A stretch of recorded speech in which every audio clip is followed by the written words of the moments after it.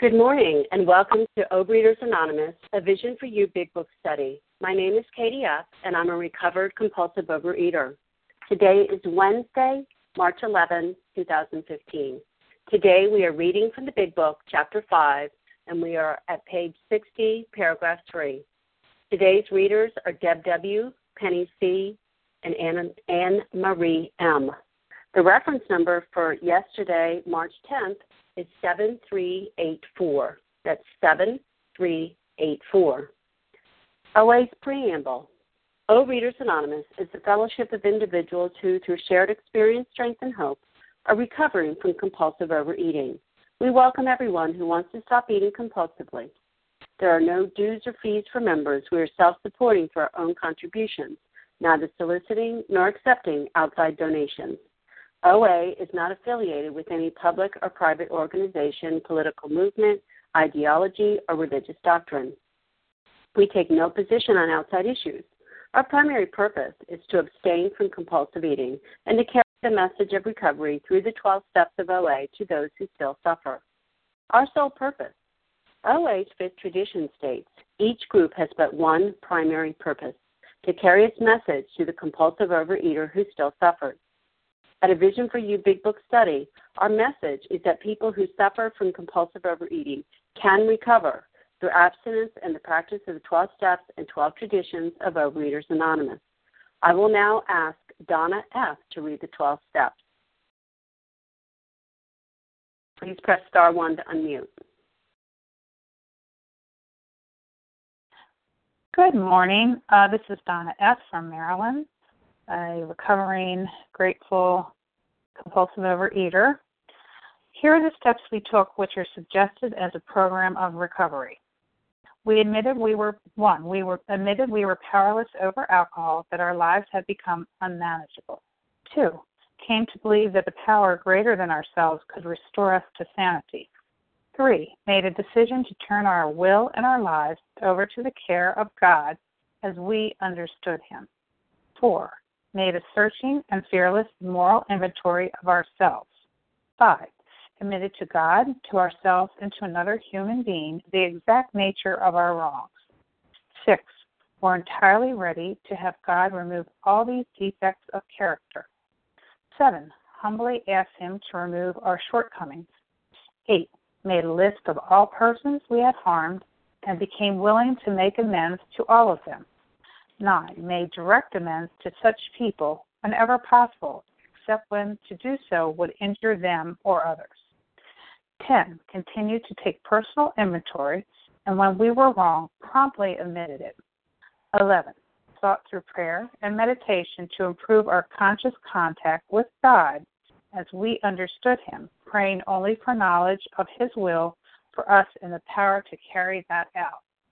And 12, having a spiritual awakening as the result of these steps, we try to carry this message to alcoholics and to practice these principles in all our affairs. And I pass. Thank you, Donna F. I will now ask Anita L. to read the 12 traditions. Good morning, everybody. This is Anita L. from Philadelphia, recovered for today and grateful, thanks to my higher power. The 12 traditions. 1, our common welfare should come first. Personal recovery depends upon OA unity. 2, for our group purpose, there is but one ultimate authority, a loving God as He may express Himself in our group conscience. Our leaders are but trusted servants, they do not govern. 3, the only requirement for OA membership is a desire to stop eating compulsively. 4, each group should be autonomous, except in matters affecting other groups or OA as a whole. 5, each group has but one primary purpose, to carry its message to the compulsive overeater who still suffers. 6, an OA group ought never endorse, finance, or lend the OA name to any related facility or outside enterprise, lest problems of money, property, and prestige divert us from our primary purpose. 7, every OA group ought to be fully self-supporting, declining outside contributions. 8. Overeaters Anonymous should remain forever non-professional, but our service centers may employ special workers. 9. OA as such ought never be organized, but we may create service boards or committees directly responsible to those they serve. 10. Overeaters Anonymous has no opinion on outside issues. Hence, the OA name ought never be drawn into public controversy. 11. Our public relations policy is based on attraction rather than promotion. We need always maintain personal anonymity at the level of press, radio, films, television, and other public media of communication. 12.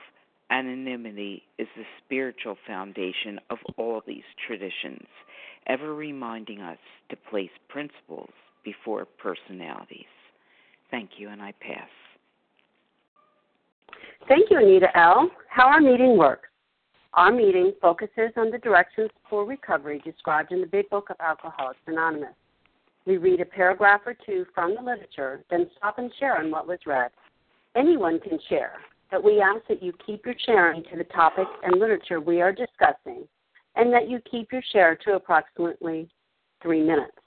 Singleness of purpose reminds us to identify as compulsive overeaters only. Our abstinence requirement for moderators is 1 year, and for readers is 6 months. There is no abstinence requirement for sharing a topic. This meeting does request that your sharing be directly linked to what was read. We are sharing what the directions in the Big Book mean to us. To share, press star 1 to unmute. Once you are done sharing, let us know by saying pass. Then press star 1 to mute your phone. In order to have a quiet meeting, everyone's phone except the speaker's should be muted. Today, we resume our study of the Big Book on page 60, paragraph 3, and Deb W. is going to begin reading 2 paragraphs. Go ahead, Deb. Good morning, everybody. This is Deb W., recovered compulsive eater. Being convinced we were at step 3, which is that we decided to turn our will and our life over to God as we understood Him. Just what do we mean by that, and just what do we do? The first requirement is that we be convinced that any life run on self-will can hardly be a success. On that basis, we were almost always in collision with something or somebody, even though our motives are good. Most people try to live by self-propulsion. Each person who is an actor each person is like an actor who wants to run the whole show, is forever trying to arrange the lights, the ballet, the scenery, and the rest of the players in his own way. If his arrangement would only stay put, if only people would do as he wished, the show would be great. Everybody, including himself, would be pleased. Life would be wonderful. In trying to make these arrangements, our actor may sometimes be quite virtuous. He may be kind, considerate, patient, generous, even modest and self-sacrificing. On the other hand, he may be mean, egotistical, selfish, and dishonest. But as with most humans, he is likely to have varied traits. And so what this paragraph is saying to me is, where am I in the position of life right now? In the position, how do I see things? You know, am I open or am I closed? And for me, what I'm seeing is that my intentions are good. It's like I raised my children, and I was there to protect them, and I set the rules, and I set the conditions that I felt, the morals, the values that I felt was best for them. Well, the problem is now that my children are grown, and I'm still trying to set the rules and the values and the morals for them. And I not only took what I valued with my children, and I took it and handled life and the world with the same morals and values, and I stepped on other people's feet doing that. I am only able to run life the best way I know how. And working these steps, I see that there is another way. I see that I have, like it says on the bedevilment, I have pushed and pulled with life until I have offended others. I am uncomfortable myself, and things are a mess. And so what do I do when I feel uncomfortable? What I do is I use something to feel better, and that's where I use the food. My intentions are well. Most of the time, that's the way I see it anyway. I see that I meant well, and that I am right, and you are wrong, and you need to do it my way. Because if you do it my way, it'll come out okay. And how can I know that when my own life has not come out okay?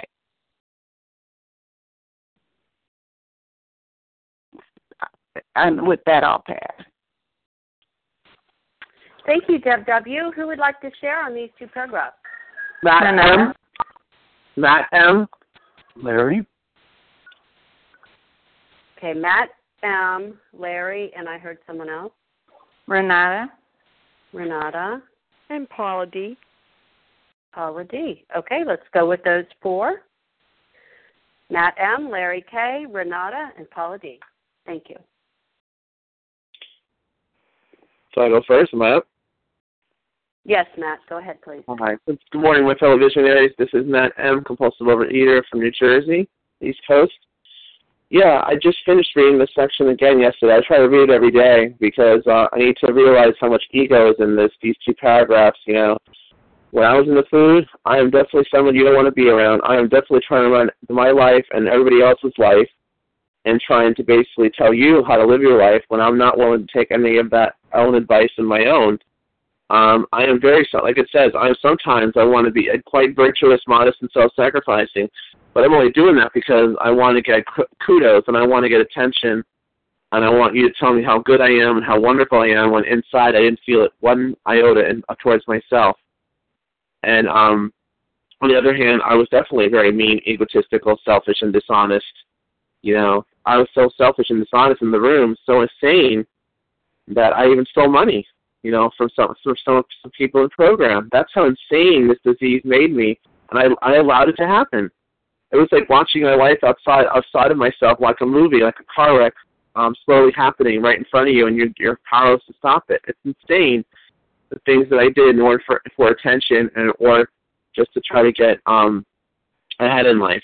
And now I realize, there's very little I do have control over in my life, and the more I try to control, the less likely it is controlled. The more it slips through my fingers.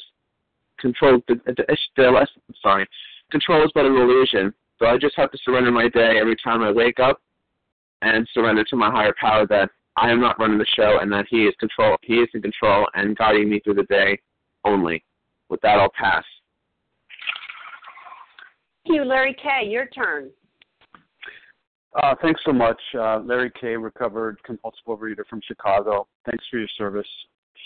This is why this is so terribly challenging. For me, since the time we were children, we were often raised to embrace the idea of independence, self-sufficiency. I know for me, it's pull yourself up by your bootstraps, just do it, and Even speaking about independence, I heard it said that the only real security that a man will have in his world is the reserve of knowledge, experience, and ability.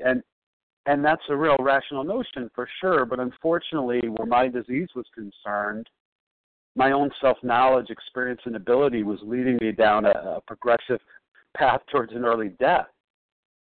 And yet, I really need to be cautious in carrying a message about God where, it may appear to others that I'm, like a chosen one, that somehow, I cut ahead of you in the recovery line at the recovery store. That I'm always standing in the direct sunlight of this God, of my own understanding. While the rest of you are busy biting your nails and worrying about when you're going to get sprinkled with pixie dust and rendered, practically perfect in every way. That's not, and when do you get your turn? As if it's inevitable. It's a time served kind of thing.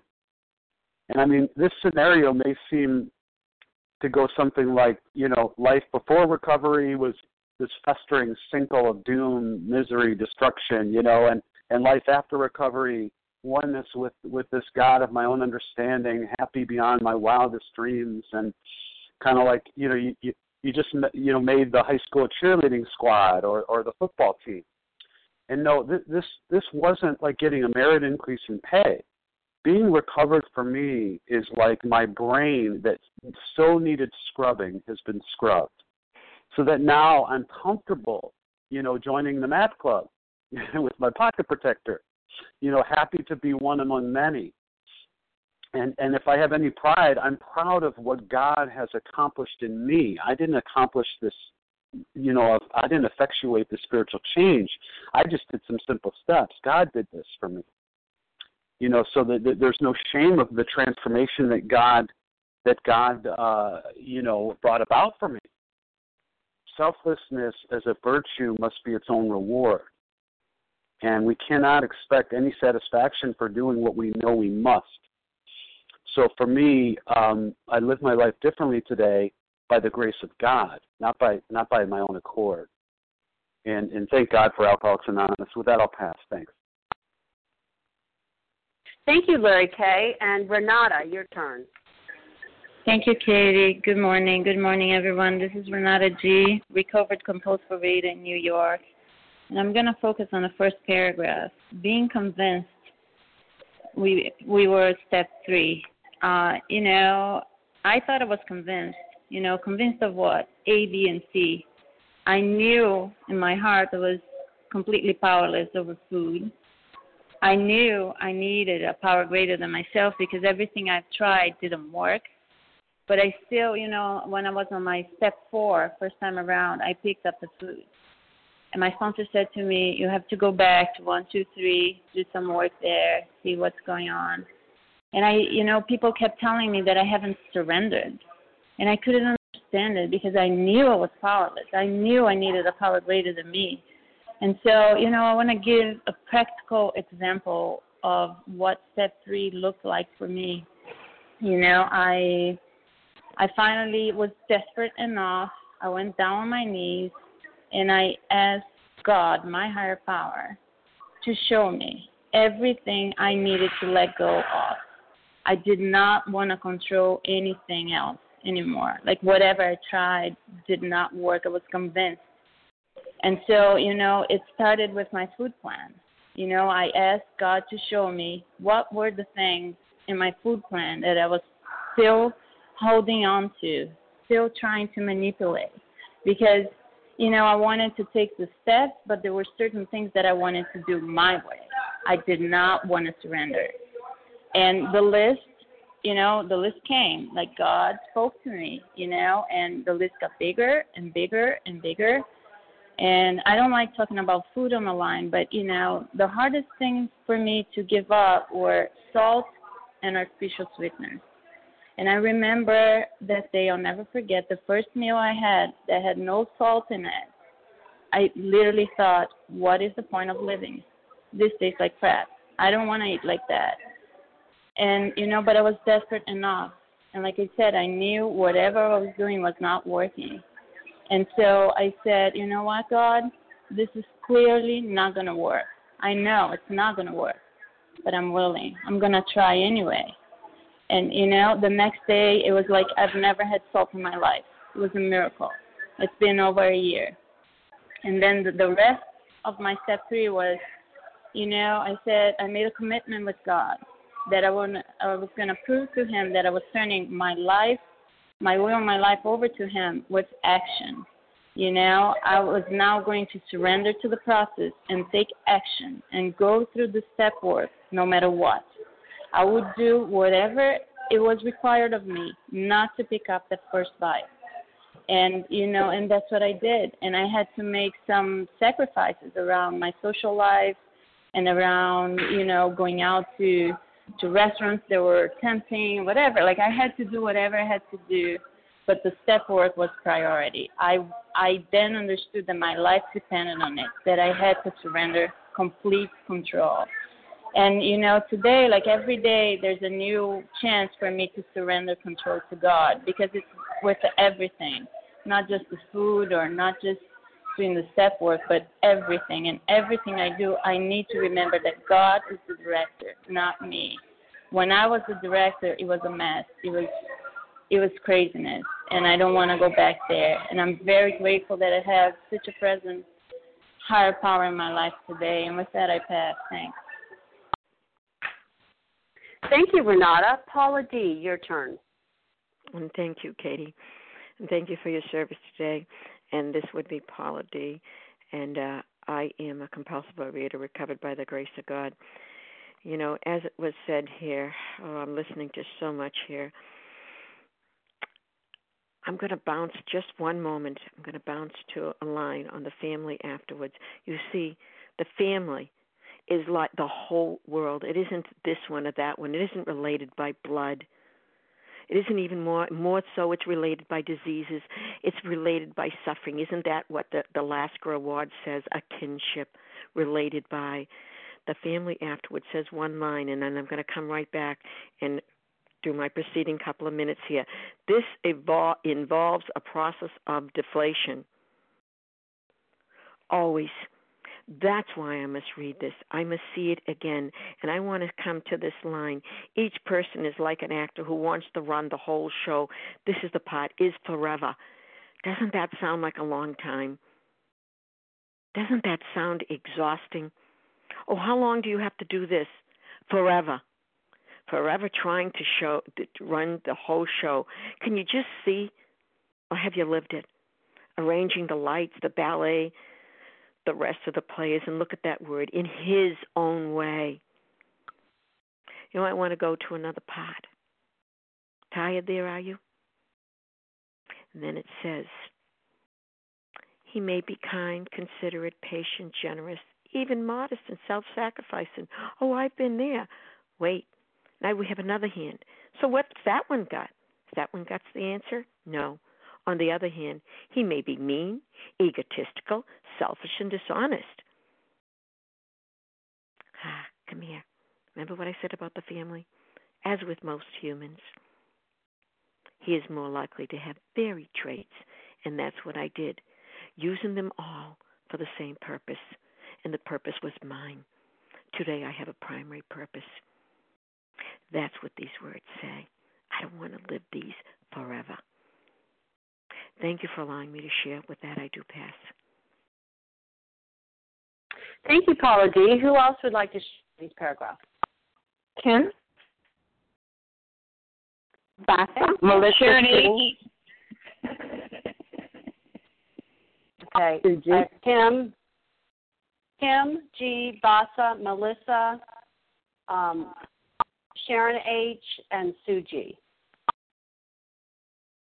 Go ahead, Kim G. Good morning, Katie. Good morning, all. My name is Kim G, and I'm a recovered compulsive overeater from South Jersey. Just what do we mean by that, and just what do we have to do?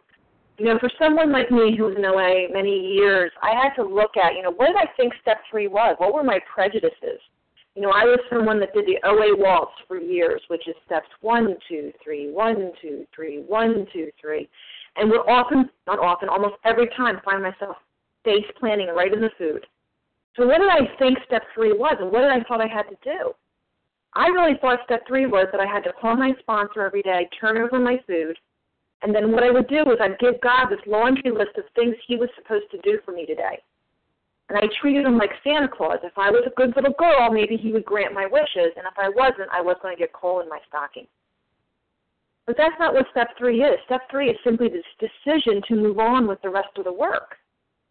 So I used to hear it as, well, I turned my will over and I took it back, and I turned my will over and I took it back. And what I realize now is that was me playing God. It was me saying, okay, I'm going to give God these instructions, and when I don't trust him to do what I need to do in order to feel safe, I'm going to take it back and I'm going to be in control again. And why would I do that? Because I'm not convinced. I wasn't convinced that I couldn't run my life. I kept thinking I couldn't trust God with these bigger things. or I couldn't trust God with these little things. I still felt I can do it on my own. And I often hear the question, well, how do I know what God's will is? How do I know what God's will is? Well, my experience is I'm living in that doctor's opinion, not only when I'm in the food, but when I'm stone cold abstinent of I cannot differentiate the true from the false, and my alcoholic life is the only normal one. So how do I learn what God's will is? I make this decision to do the rest of the work so I can be unblocked from a power. I need to be unblocked from a higher power. So I love when somebody had broken down the serenity prayer in one of our special recordings, that, God grant me the serenity to accept the things I cannot change, which is steps 1 through 3, the courage to change the things I can, which is steps 4 through 9, and the wisdom to know the difference, which is steps 10, 11, and 12. So I'm not going to know God's will. I'm not going to know the will of my higher power until I get through the steps. So step 3 is simply the decision to go on with the rest of the steps. And I'm just going to end with one more line. It says, most people try to live by self-propulsion, which is true. This is not a unique thing among compulsive overeaters. But what I have to recognize as a compulsive overeater, if I try to live by self-propulsion, if I try to be in charge of the show, my results are I'm going to be restless, I'm going to be irritable, I'm going to be discontent, and I'm going to be so uncomfortable in my own skin that the only option I'm going to have is to pick up. And to pick up for me is to die. And with that, I pass. Thank you, Kim G. Vasa, your turn. Thank you, Katie, for your service, and good morning, everybody. And I'm Vasa O, recovered compulsive overeater, calling from Florida.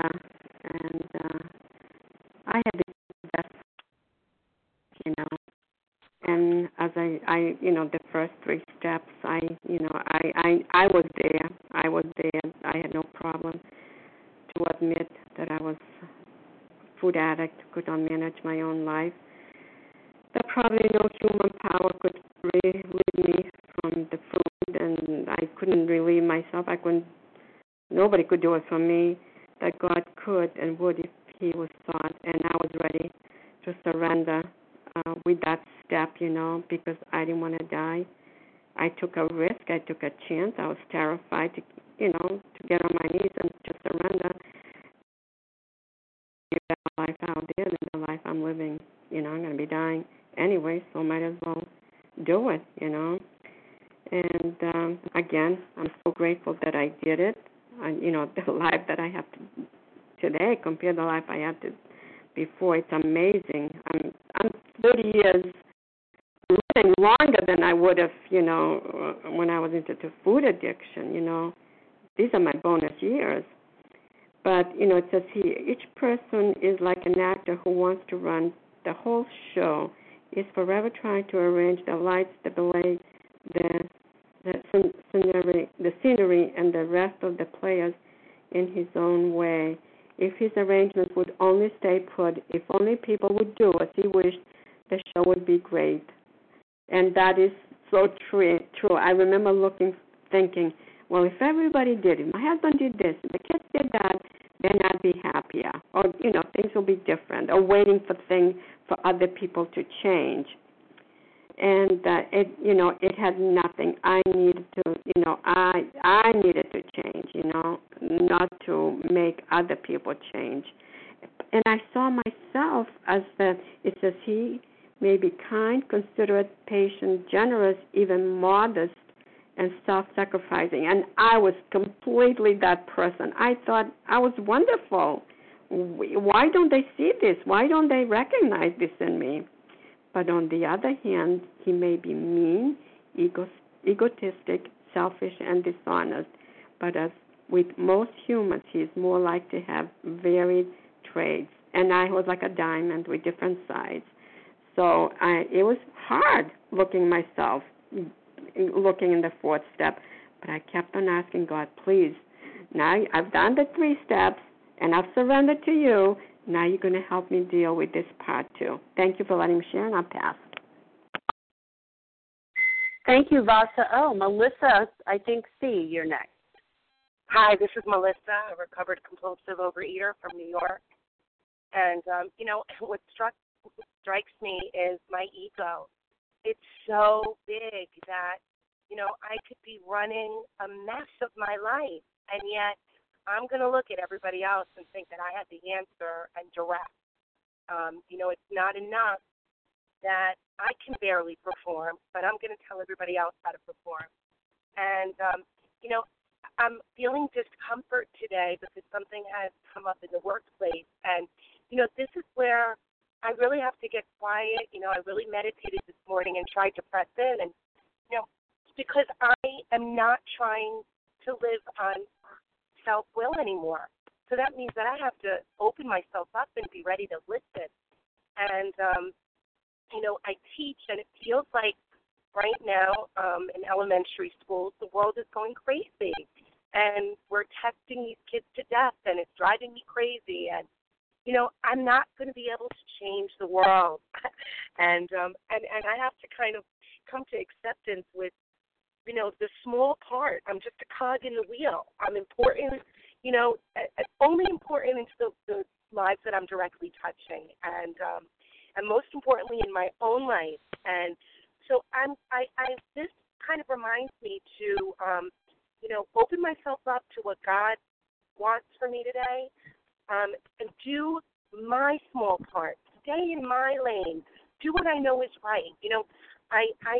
I'm so lucky that I work with small children and that I have the opportunity to be loving and be of service to so many people today. And, and that's really, when I get quiet, that's what I'm supposed to do. I'm not supposed to argue too much with other professionals in my building. I'm not supposed to argue with my administrators. I can certainly say my truth because I'm learning how to be a little bit less fearful and less of a people pleaser, but I don't have to fight, and that's what's coming through to me today. And with that, I pass. Thank you. Thank you, Melissa. Sharon H., your turn. Good morning, Katie, and thank you for your service, and welcome to everyone out on the line. My name is Sharon H., recovered compulsive overeater in Colorado by God's grace. I like these two things. Being convinced, we were at step 3, which is we decided to turn our will and our life over to God as we understood Him. Then you go down to the next paragraph. The first requirement is that we be convinced that any life run on self-will can hardly be a success. Then we go down. Most people try to live by self-propulsion. Each person is like an actor who wants to run the whole show, is forever trying to arrange the lights, the ballet, the scenery, and the rest of the players in his own way. If these arrangements would only stay put, if only people would do as he wished, the show would be great. Everybody, including himself, would be pleased. So what I see today that I didn't see for a long time when it came to my food addiction is that if I don't live in step 3 and being convinced, I looked up, it says, to bring as by argument to belief or action.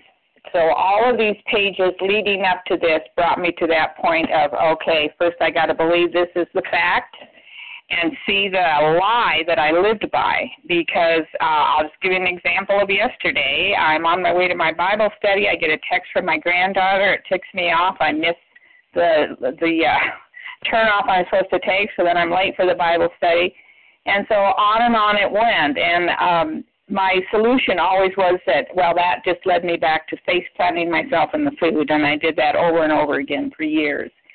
So today I have to learn how to work these steps, because if I just stay stuck in step 3, I'll never take action. And so the action steps are the ones that help me to learn that this is what I have done all my life. So I'm most people.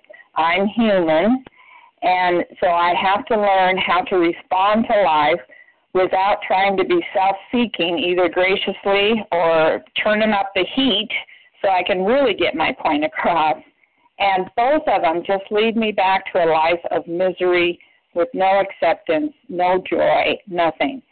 And I am at odds with myself and with other people most of the time. And so I'm just so grateful for this paragraph. It just spoke to my heart again today. And I did ask God, help me see this through new eyes, Lord. And that's exactly what He did. And That's what I have to keep doing. I have to keep coming to the truth so that I can see the truth and allow God to work that truth in me and not believe and act out on the lies that I always did that led me and others to always having misery as the main thing in their life rather than joy. And with that, I pass. Thanks.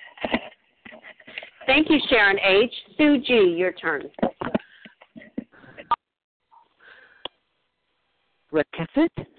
Good morning, fellow visionaries. This is Sue G. And I have to say, today I'm rendered almost speechless. It's Sue G. I talk too much. And I don't know if I set my timer on this little phone correctly, so tell me to shut up when it's my turn to shut up. But say it nicely. Say what you mean what you say, and don't say it means blah, blah, blah, blah, blah. Okay. Here is I haven't decided yet. Okay, we're going to being convinced we were at step 3, which is we decided to turn our will and our life over to God as we understood Him. Just what do we mean by that, and just what do we do? Well, just for today, I can remember that where am I in this? I am capital I. That's that ego. Watch out for that. And then there's little I. Little I is my true self. And I can talk to you about it. I can say to you, fellow visionaries, it's not about the food, it's about my true self. And I can say to you, just for today, take what you like, leave the rest behind, and that it's about my true self, it's about God, and it's about now, and that they're all the same thing, and that whichever angle I look at, I will make it clear to somebody in this meeting, and I hope I will. I'm not God, so I don't know if I will, but I hope I will. And so if I carry a message of hope in my own life, there's going to be some hope. Now, how does this apply to my life today? Well, here it is. I'm willing to be vulnerable. And so I had a conversation with one of my children. The teacher, I love her. She's just terrific. And what do I have to give up? My ego. I have to give up trying to shape her the way I want her to be so I can listen to her. So I listened to her about her work, and I wanted to preach to her. But, oh, brother, does that get me in trouble when I do that? She can't listen to me when I do that. So I listened to her, and I listened to her enough to hear that she was unhappy with the administration where she was working, and that it's okay. She can be unhappy with that. What can she do with that? I mean, I don't want her to be unhappy, and I can give a big speech about it, or I can simply be there caring about it and say, well, you know, it sounds like this place is making you unhappy. So you know you can handle it. I know you'll know what to do. And I can tell you that I know that she can go somewhere where she will be happy. And whatever that takes, staying where she is or going somewhere else, she's going to figure it out. And so I just said to her, may I say to you what I hear you saying? I hear you saying you're unhappy, and that's good. Then you can use that in some way. You'll figure out how to use that so that you can have a happy life. And what am I giving up here? I'm giving up prescribing for happy life. I am just one of. I'm willing to be vulnerable because she'll curse me out and tell me I talk too much. And you can do that, but you're not going to curse me out because you love me enough to love me until I can love myself. So I'm imperfect. I'm not God. Thank you, God. Amen. And I pass. Thank you, Sue G., so much. And I heard Rakefet, but is there anyone else after Rakefet who would like to share? This is Janice. Okay, Janice and someone else? Leah. Sarah. Sarah. Sarah W. Rochelle. Okay, well, that's a good little lineup there. Rakefet, Janice P., Leah M., Sarah W., and Rakefet, I don't know what. Okay, go ahead. Rakefet's first. What was the last one after Sarah W.? Was there someone after Sarah W., or is it Rakefet? Okay, let's go with Rakefet, Janice P., Leah M., and Sarah W. Thank you. Thank you, Katie. Oh, Rochelle. Rochelle. I'm sorry, I only put the R. Rochelle. We got it now. Thank you. Muting. Thank you, Katie. This is I'm Rakefet Z, recovered compulsive overeater in California. So I look at this and some thoughts come to mind that I also wanted to run the show. I was a director. I knew what was best for everyone. I knew what everyone else should do. But when I look at it truthfully, it wasn't because I thought this was best for them. I thought it would make me feel good. I wanted them to do what I wanted them to do, not because it would benefit them, not because it was the best thing for them to do in their lives. No, it was so I would feel good about it. What comes to mind is that several years ago, my daughter got a very, very good job offer in Seattle, and she lives in San Francisco. And I didn't want her to take it because I wanted her to be in San Francisco so she could be close by to me. I'm thinking about me, not about her. You know, that job offer could have been an excellent job for her. But I didn't even think about that in her terms. It would have been a good job offer for her career, to advance, blah, blah. No. All I thought about was, I don't want her to be so far away. I want her to stay here in San Francisco so that I can be nearby her. And that's how I ran my life as a director. I wanted everyone to do what I wanted them to do, and it's not because I cared about them. It's not because I was motivated by what was truly best for them. It was what would make me feel good. That's the only thing that I cared about, and that's how I directed life, what would make me feel good. And thank God I don't have to do that today. I can really see myself so much clearer today by working the steps.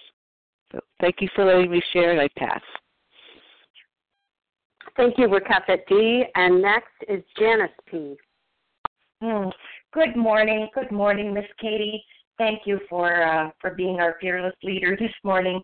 My name is Janice. I am a recovered compulsive overeater. Thank you, God. Thank you, God. So don't you just love this big book? Being convinced.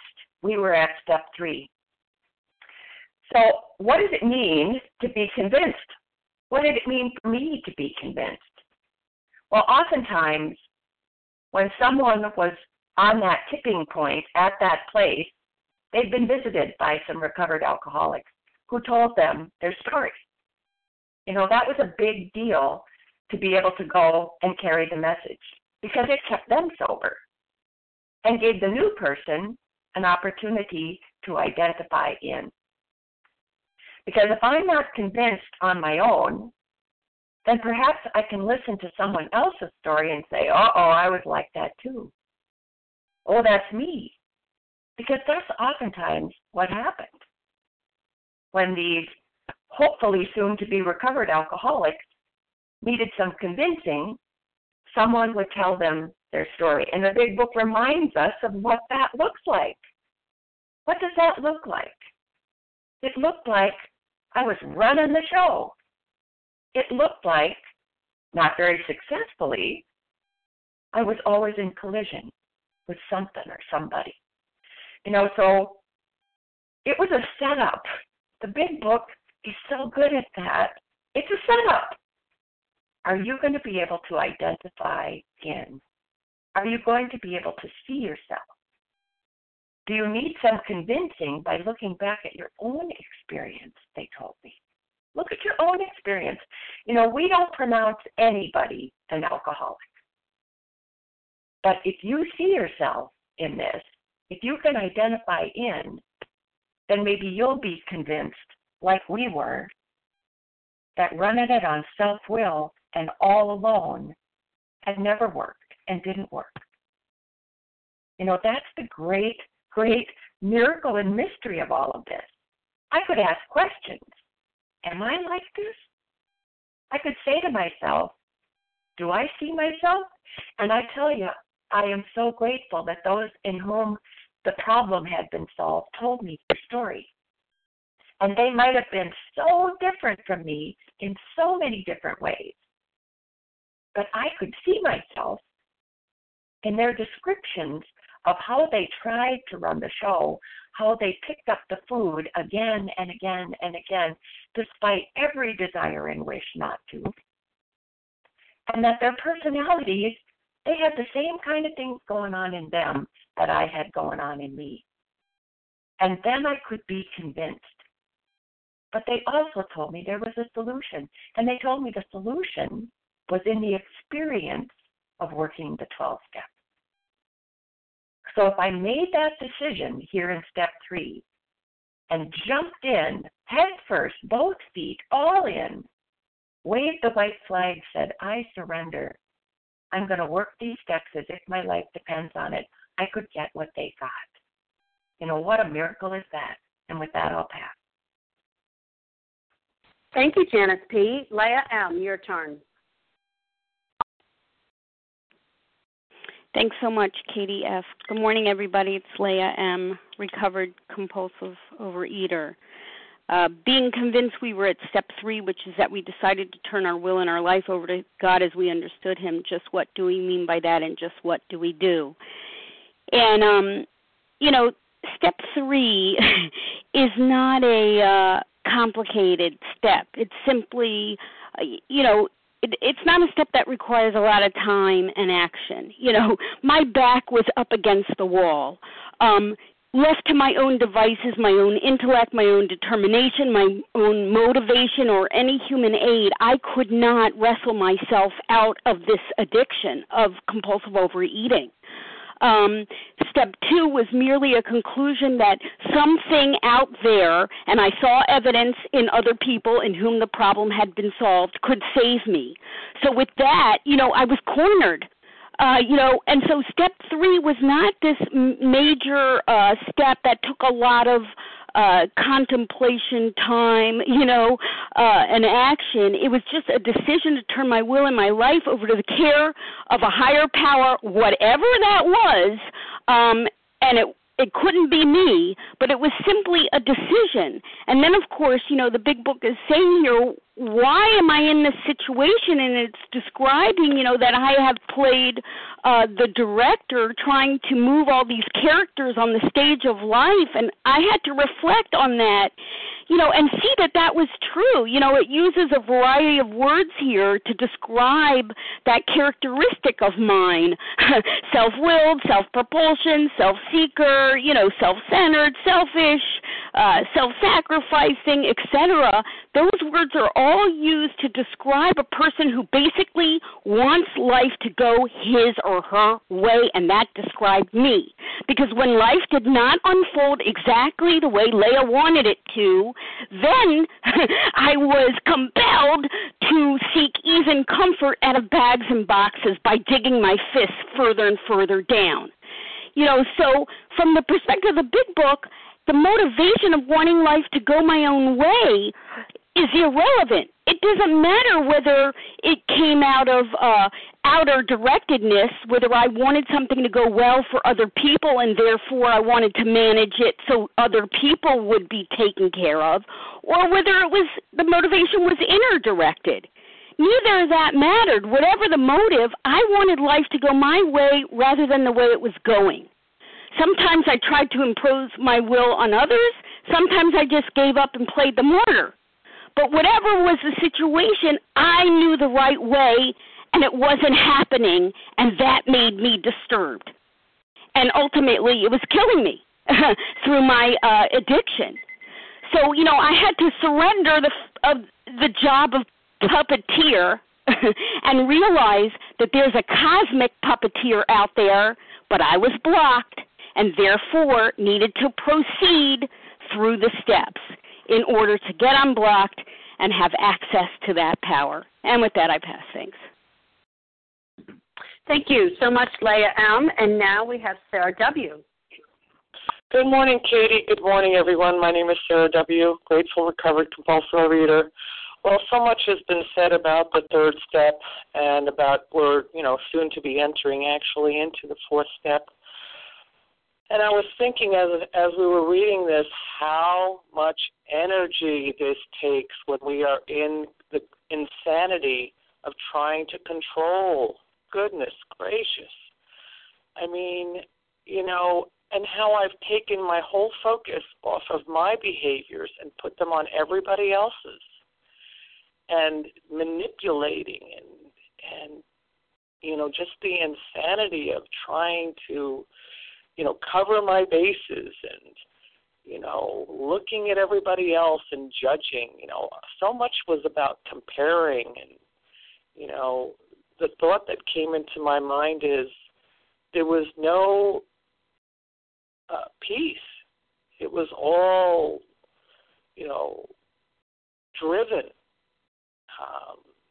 And, not the way I want to live today. And I have to say that, the program has offered me so much in how to live my life, what to do, because I didn't know. I didn't know how to get from point A to point B. And I kept doing these things over and over again and thinking that would provide me what I wanted. But I was never happy with what I got. So I had to get to the place where I was uncomfortable enough to do something different.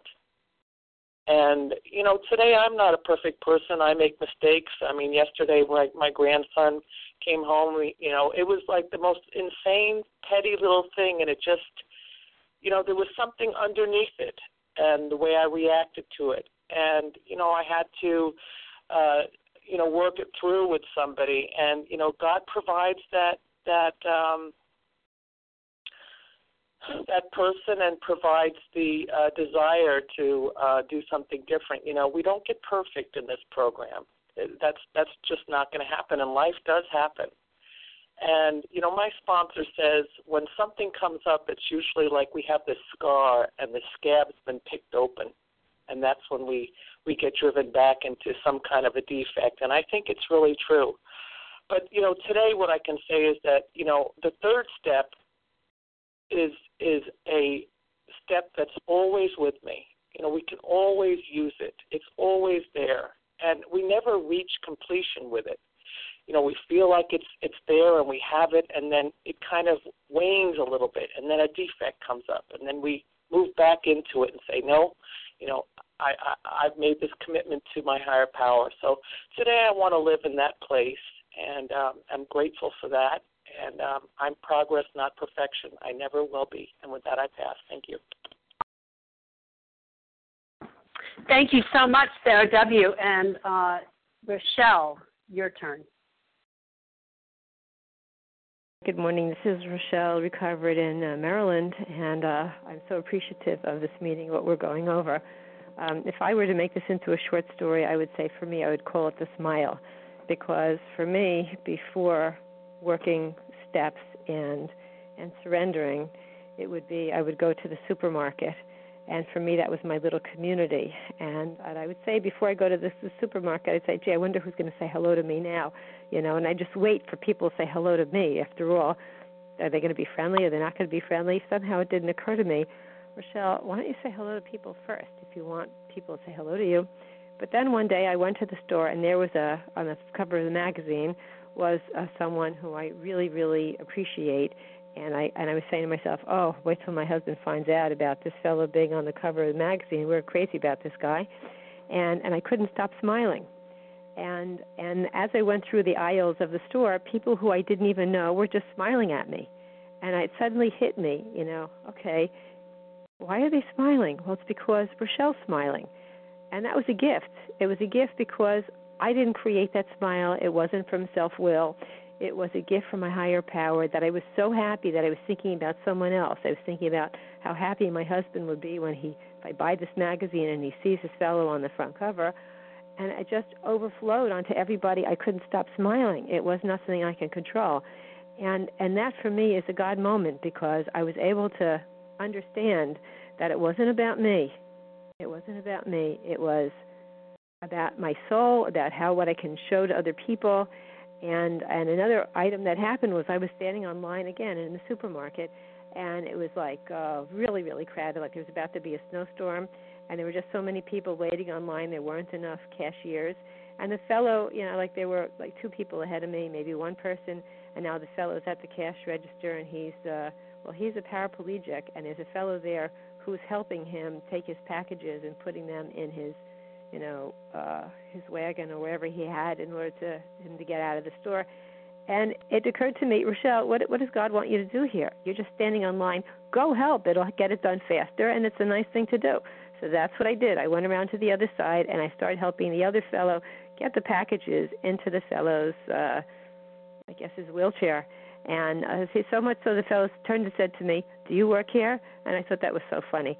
But the point is that if I were not in recovery, I never would have thought to offer to help because he already had someone helping him. And instead, I helped. And that's the result of the program. Because now when I go someplace, it's what can I do to be of service? What does God want me to do here? Pass. Thank you so much, everyone who is here. We are out of time, and I want to control and run the show and go over, but I'm not going to. So we will now close with the reading from the Big Book on page 164, followed by the Serenity Prayer. Will Penny C. please read A Vision for You? Our book is meant to be suggestive only. Yes, this is Penny C., recovered compulsive overeater from Massachusetts. Our book is meant to be suggestive only. We realize we know only a little. God will constantly disclose more to you and to us. Ask Him in your morning meditation what you can do each day for the man who is still sick. The answers will come if your own house is in order. But obviously you cannot transmit something you haven't got. See to it that your relationship with Him is right, and great events will come to pass for you and countless others. This is the great fact for us. Abandon yourself to God as you understand God. Admit your faults to Him and to your fellows. Clear away the wreckage of your past. Give freely of what you find and join us. We shall be with you in the fellowship of the Spirit, and you will surely meet some of us as you trudge the road of happy destiny. May God bless you and keep you until then.